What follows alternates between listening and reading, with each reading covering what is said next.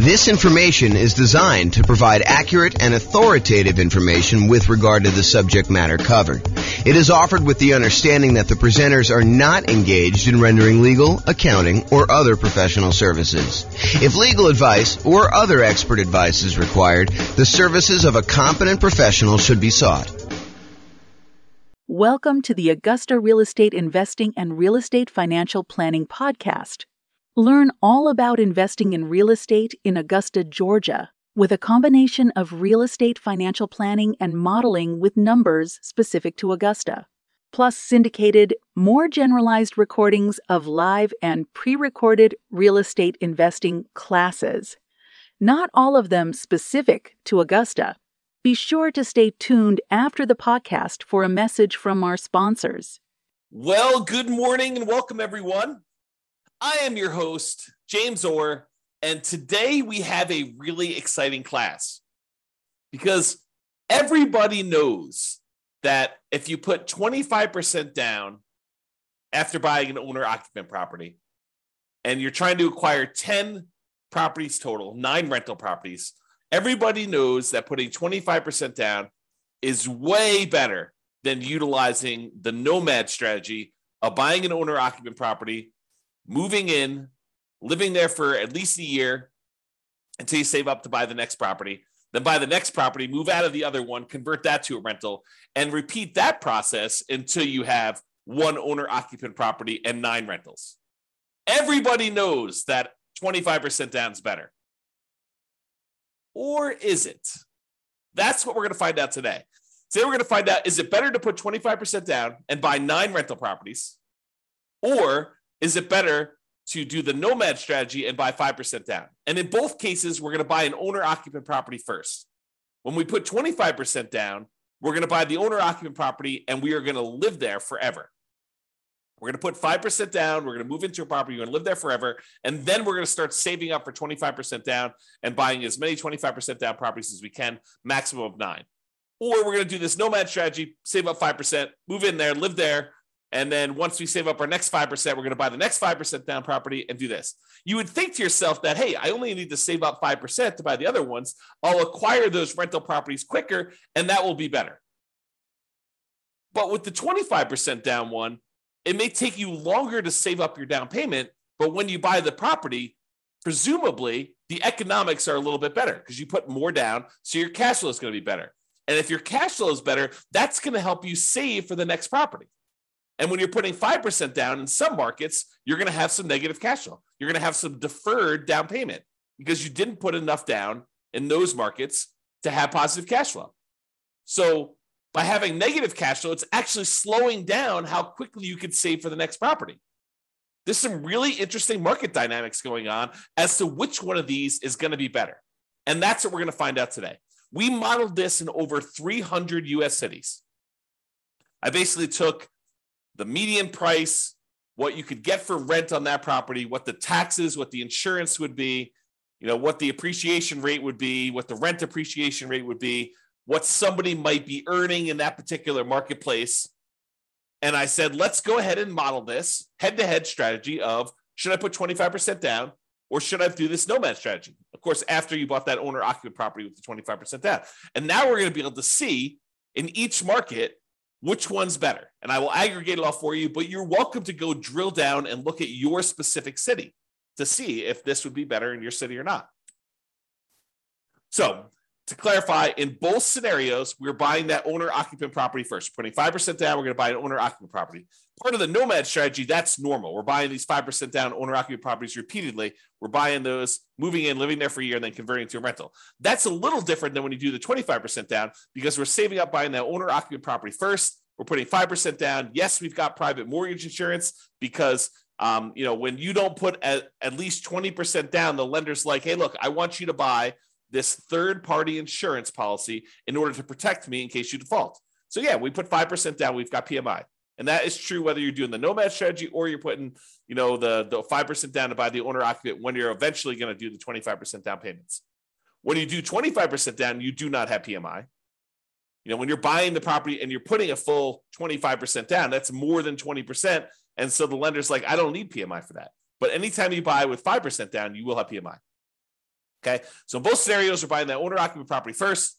In the baseline Nomad strategy, we're saving up until you could buy a 5% down owner-occupant property, living there for at least a year, and until they've saved enough to buy the next property. We're repeating this until they have 10 properties total, 9 rentals, and 1 to live in.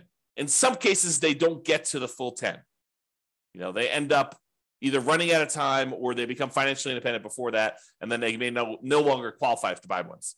Now realize, this is a really big, important difference. So like if you started zoning out a little bit, thinking about your own situation, which I do all the time, but if you're zoning out thinking about your situation, this is important for you to understand. When you do the Nomad strategy, the last property you purchase is the most expensive property you purchase and the last one to be paid off, and it's the one you're living in. You're living in that last property because you buy a property, you move in, you live there. Then once you've saved enough, you move into the next property, you convert the previous one to a rental. But you're moving in, you're always moving into that most expensive last property that you purchased. And that one happens to be the last one that gets paid off because we're not aggressively paying certain properties off in advance. We're letting them just get paid off naturally. So the last one you buy when you're getting 30-year mortgages is the last one to get paid off. This is important. Why? Because when you're putting 25% down, when you're doing the 25% down strategy, the first property you buy is the one you live in forever. And that one gets paid off in almost all cases about 30 years from when you start. That's not true with doing the Nomad one. The one you live in doesn't get paid off until it's the last property you buy and then 30 years later. Why is this important? It's important because when we calculate if somebody is financially independent or not, if they have their owner-occupant property paid off, it means they don't need to cover that as an expense in order to be financially independent. It lowers the bar of what achieving financial independence is. If you needed $10,000 a month in order to be financially independent, and part of that included a $2,000 a month mortgage payment on a property you were living in, when you pay off the property that you were living in and you no longer have that mortgage payment, of course, you've got taxes and insurance and maintenance and all that other stuff, but the actual mortgage payment that you had to pay when you were living there, you no longer need to have that to cover in order to be financially independent. So instead of you needing $10,000 a month, if $2,000 a month of it was your mortgage payment, now once you paid off your mortgage, you really only need $8,000 a month to be financially independent. And our software in our modeling does take that into account. So this difference between which property you're living in and when you bought it and when it gets paid off might just come into play. It might just be really important here, which you will probably see. I'll give you a hint. Because with the baseline Nomad one, it's the last one you buy. When you do the 25% down one where you buy the owner-occupant 5% down one first, it's the first one you buy. And that does get paid off about 30 years after you start. Very close to 30 years as soon as you start. Okay? All right, so for baseline Nomad, they buy the next property when they've saved enough for down payment, plus closing costs, plus 6 months of reserves for their personal expenses, and 6 months of reserves for all the properties that they own, including the one they're about to buy. And they must also qualify for the loan based on a 45% debt to income ratio. Okay, so we are taking all that into account.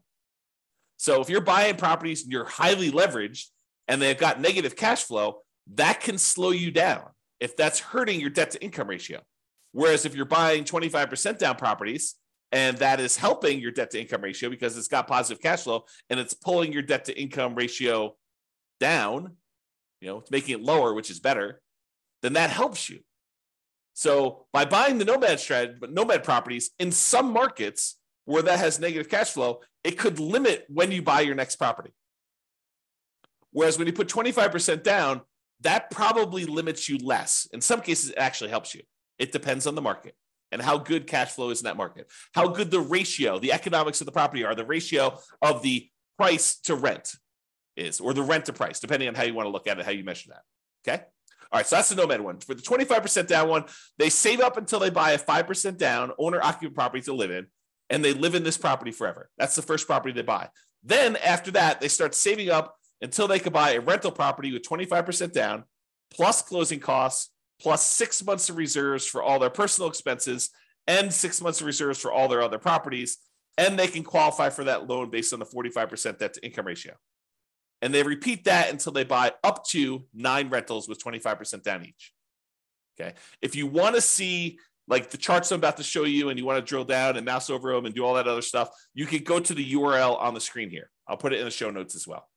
Okay. But if you want to go and see that, you can go look at that. All right. So we talked a little bit about this idea of being financially independent. So what makes somebody financially independent when we're doing our modeling? Well, the income from their investments need to exceed their personal expenses. That's the simple version. But what counts toward the income from their investments? Well, any net positive cash flow from rental properties counts. That's income minus all their real expenses, vacancy, principal, interest, taxes, PMI, property insurance, maintenance, management, all that stuff are expenses. So it's their net positive cash flow after all those expenses. That does count toward whether they are financially independent or not. Plus, any money that they have invested in the stock market or bonds or whatever else they got there times a safe withdrawal rate. So if they've got $1 million they go through, they buy all their rental properties, and then they start saving up money in their bank account, in their stock market account in this case, because it's what we have their extra money invested in. But if they've got that invested in the stock market, then basically you take that money, let's say they have $1 million, times the safe withdrawal rate. Let's say they think that 4% is their safe withdrawal rate. So it's 4% of the $1 million per year also counts toward them being financially independent. So, $1 million times 4% is about $40,000 a year. So what is that? Like, $3,400 a month, somewhere in that ballpark would be counting toward them being financially independent. That does count. And then 3 other sources of passive income, which in this case did not come into play because we didn't model it. We didn't model Social Security. We didn't model them buying annuities, and we didn't model them getting a pension from their job. But those would also count towards someone being financially independent. All right, so the assumptions. So each city's modeling uses their median home price and the estimated rent on those properties. Now, it is important to realize, I'm kind of known for these 88 strategies to improve cash flow, but we did not apply any of the 88 strategies to improve cash flow in this modeling. We didn't try to maximize and optimize for cash flow here. We just said, look, we're buying a median price home with median price rent. And so we're sort of just trying to determine if that type of property is good. So this isn't really like, if you could do really amazingly well. This is sort of like, hey, if you just kind of show up in this marketplace and you buy just, right off the shelf stuff and don't do any type of optimization, this is what is likely to happen. We'll do future classes where we optimize things, where we buy at a discount or we get a premium in rent or we do, a strategy where we can get a little bit higher cash flow. We will do all those assumptions, all those kind of like analysis and comparisons in the future. We're doing like one of these a week, which for people on the podcast feels like one a month because we teach daily classes, but we publish a podcast once a month or once a week, with some really rare exceptions. So we are doing these and we will get through all of them. If you want to see, a lot of them are done already. And you can go look on the website under the realestatefinancialplanner.com/model, MODEL. You can see a lot of comparisons that we've already done. And I've got like 100 that I plan on doing. So there's more coming. Okay. The job income does vary based on the city so that they can afford property in that marketplace. If I said everybody makes $5,000, the people in Los Angeles could not afford a property based on that. They'd never hit their debt to income ratio in order to hit a median price property. So someone in Los Angeles earns more money than someone in Mobile, Alabama, as an example. Okay. However, when you earn more money, your personal expenses are higher. And so you need to overcome a higher hurdle in order to be considered financially independent. So to those who more is given, more is expected in order for them to be financially independent. Even though they get a benefit, they're also handicapped in whether or not they are financially independent. So when you have a higher income, you need to exceed a higher level of return, a higher level of dollars coming in. I guess it's a return in order to be financially independent. Okay. So we talked about that. So we start with just enough money for a down payment to buy a 5% down owner-occupant property with some closing costs. So about 7% of the price of properties in their marketplace, we assume everyone starts with. So everyone starts with a slightly different amount of money. but it's enough for them to buy a owner-occupant property in that marketplace for what I think is obvious reasons, right? If everyone started with 10K, then obviously the people in Los Angeles have been penalized, whereas the people in Mobile, Alabama probably have an advantage. So what we did is we standardized that by making it so that everybody has 7% of what the property value in their marketplace is when we start. They're buying those owner-occupant properties with 5% down, and with Nomad, they keep moving out of it into the next owner-occupant. Now, interest rates. So when they're buying their owner-occupant properties, whether it's the first one for the 25% down group or the Nomad people where they're buying them over and over again, we assume that the interest rate, the mortgage interest rate that they can get right now is 6.5% with 5% down. And that does have, in addition to that 6.5%, it does have private mortgage insurance, as we discussed.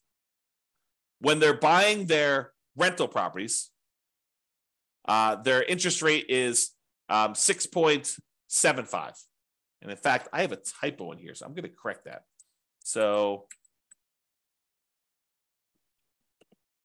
let's correct this now. When buying rentals, it is 6.75 or 25% down. All right, so continuing on. 7% per year, the stock market rate of return, that's what they're earning on money they have sitting in their bank account, waiting for investment somewhere else. And we did model this out for 100 years. And if you want to see any of my other assumptions, which there's a lot of assumptions here, go see realestatefinancialplanner.com/model, and you can see exactly what I use for this modeling. All right, so let's jump to it.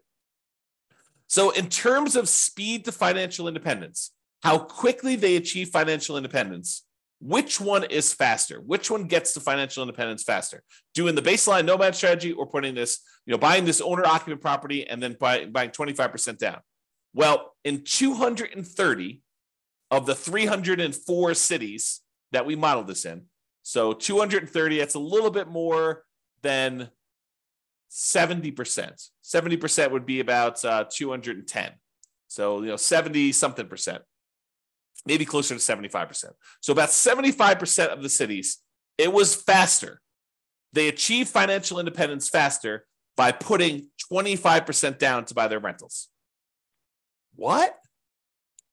75% of the time, about 75% of the time, 230 cities, that it was faster for them to be financially independent by buying that owner-occupant property and then putting 25% down, taking all that extra time in order to save up to buy rental properties, that ends up being faster?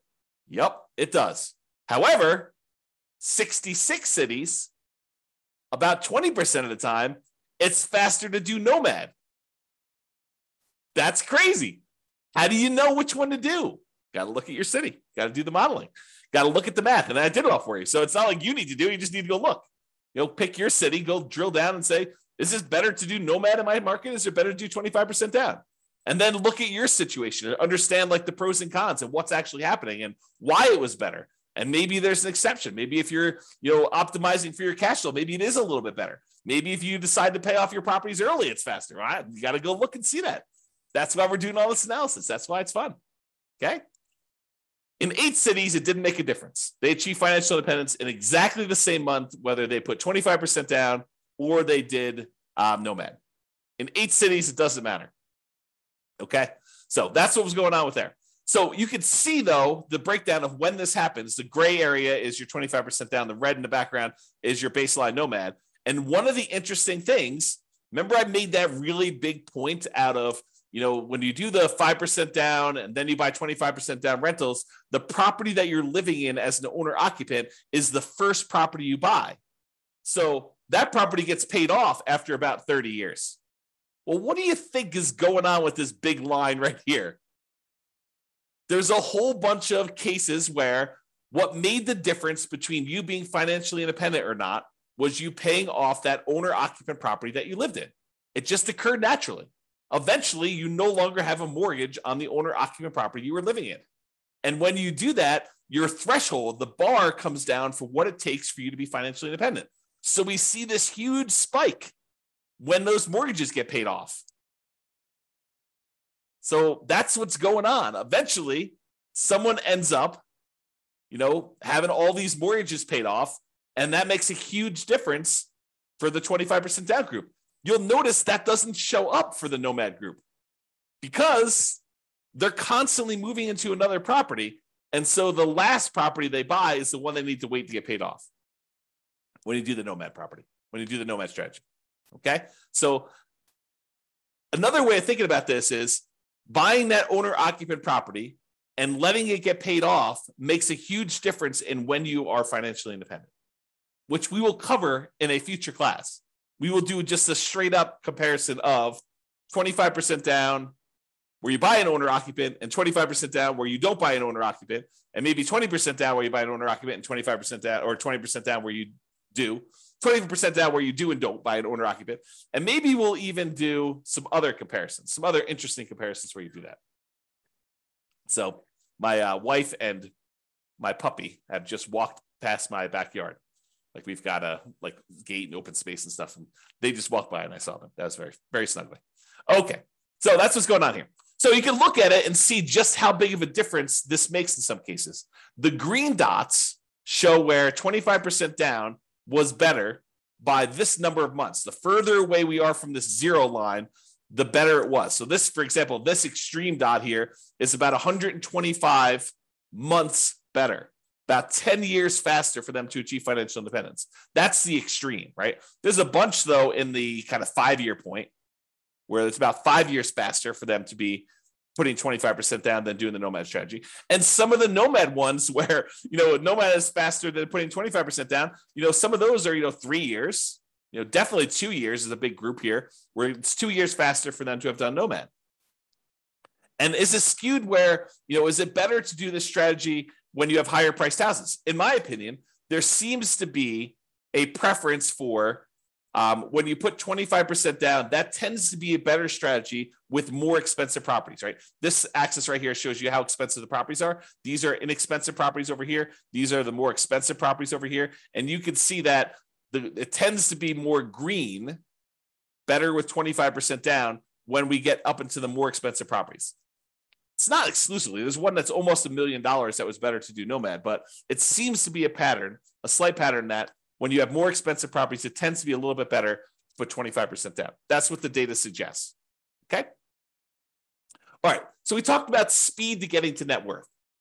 Speed to getting to financial independence. Now let's talk about net worth.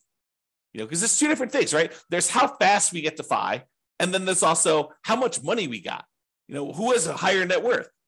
And so it turns out in 168 cities out of 304, 168 cities, you have a higher net worth at year 40. It's kind of a snapshot in time. At year 40, you have a higher net worth by putting 25% down. 168 cities, which I think that's, 180 cities would be about 60%, right? So it's a little bit less than 60%. So probably in like the 55% range, you would have a higher net worth if you put 25% down. In 127 cities, you'd have a higher net worth if you Nomad it. So not as extreme. Now, 40% of the cases, a little bit less than 40% of the time, it would be better for you from a net worth perspective to do Nomad. In about 55% of the cases, it would be better for you to do 25% down. So that's a little closer. In 9% of the cities, or 9%, no, in 9 cities, that's about, 3%, it didn't make a difference. They had the same net worth at year 40. All right, so you can see the difference and how big the differences are. There are some big differences. There are some cases where it's, $5 million difference at year 40 in net worth. So you got to go look at your city and see. All right, now we kind of summed up some of this data here. And we showed that on average, okay, I've got average and median here. On average, it is 25.3 months faster for you to be financially independent by putting 25% down, by buying an owner-occupant property, then saving up and doing 25% down to buy your rental properties. About a little bit more than 2 years faster on average. On median is when we take all the numbers, we stack them up from the lowest to the highest, and we look at the middlemost number. There happens to be 2. We take the average of the 2 middle ones. But we look at the middlemost number, and on median, it is 73 months faster for you to put 25% down. So what is that? That's like 6 years. 6 years faster. 6 years of, if you happen to have a job that you really hate, that you didn't need to work because you were financially independent faster. What if I could save, this is like, sounds like the sleazy late night infomercial TV thing, right? What if I could save you 6 years of working at that job that you hate just by changing the way that you acquire rental properties? That sounds so bad. It sounds so sleazy, right? What if I could save you 6 years?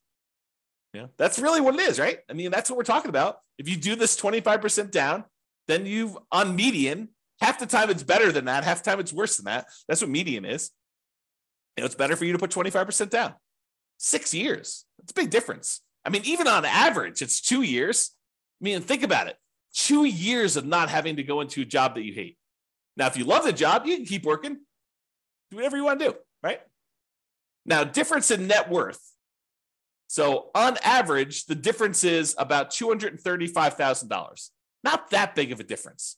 On median, it's about $377,000. Okay. And on average, it's slightly better in terms of Nomad. On median, it's slightly better in terms of 25% down. So go figure. There are some really extreme cases with Nomad where it's much higher, and there are some cases where Nomad where it's not as good. Okay. Now, as far as risk goes, the risk, I think, varies a little bit, right? Because when you put 25% down, you end up having slightly lower risk with all the things associated with debt. You know, like your debt to income ratio tends to be a little bit better in general. Like you would think, right? Because you're putting more down.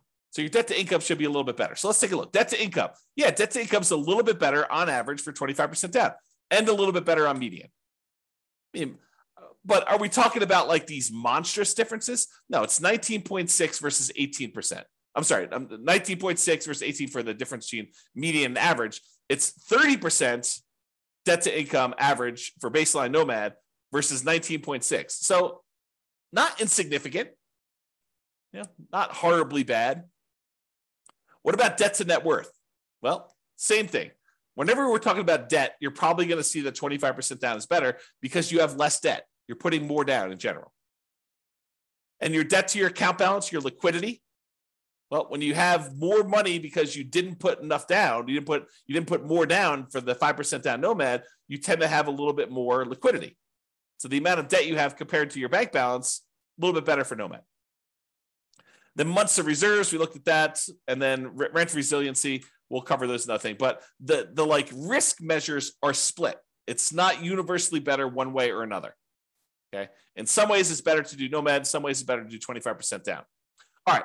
So remember, we've been talking about the median property and sort of like the associated rent that goes along with this. You could apply those 88 strategies to improve cash flow and improve on these. So you shouldn't think, this is exactly how I will do. I mean, it'll never be exactly how you will do because there's no way that things will fall into place and be exactly the same. I just watched this documentary on Infinity. And they were talking about how, there's an infinite number, if imagine, hypothetically, theoretically, there was an infinite number of universes where an infinite number of us existed. In that case, with an infinite number of us, you could possibly achieve this exact simulation, this exact model. But in this universe, not likely. The chance of property prices going up exactly 3% and interest rates remaining exactly at 6.5 or 6.75, depending on which one you're buying, for the entire 100 years that you were doing this, and you managed to get that, and taxes and insurance went up by that exact number every time. I mean, the chance of all that happening is like zero. Okay. So we're basically using this median price property, what rent might be on those. You should be able to choose and do better, right? And we do some modeling where we do those improvements. You can see the impact. Go look at the realestatefinancialplanner.com/model, or we'll do future classes where we compare those different things. But realize that I am not an expert at 300 markets. So if you are an expert at your local market, if you go to realestatefinancialplanner.com/model and you see my assumptions, you're like, James, your assumptions for my market are not exactly right. I mean, normally we'd be buying properties that are 10% less in price, or, getting a little bit better rent to price ratio than what you're talking about here.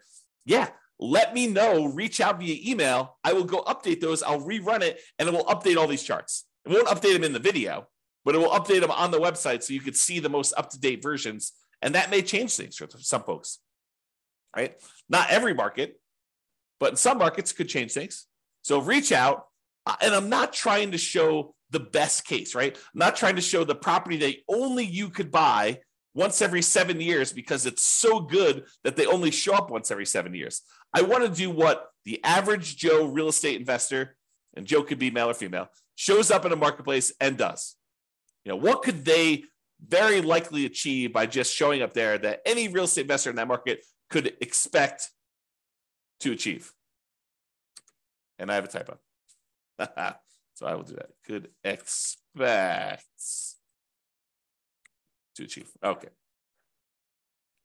So in conclusion, in our current market conditions, current price, current interest rates, current rents, in about 300 plus US markets, using what I consider to be less than ideal median price rent properties, putting 25% down is a faster path to financial independence in about 230 of 304 cities, or about 76% of the cities.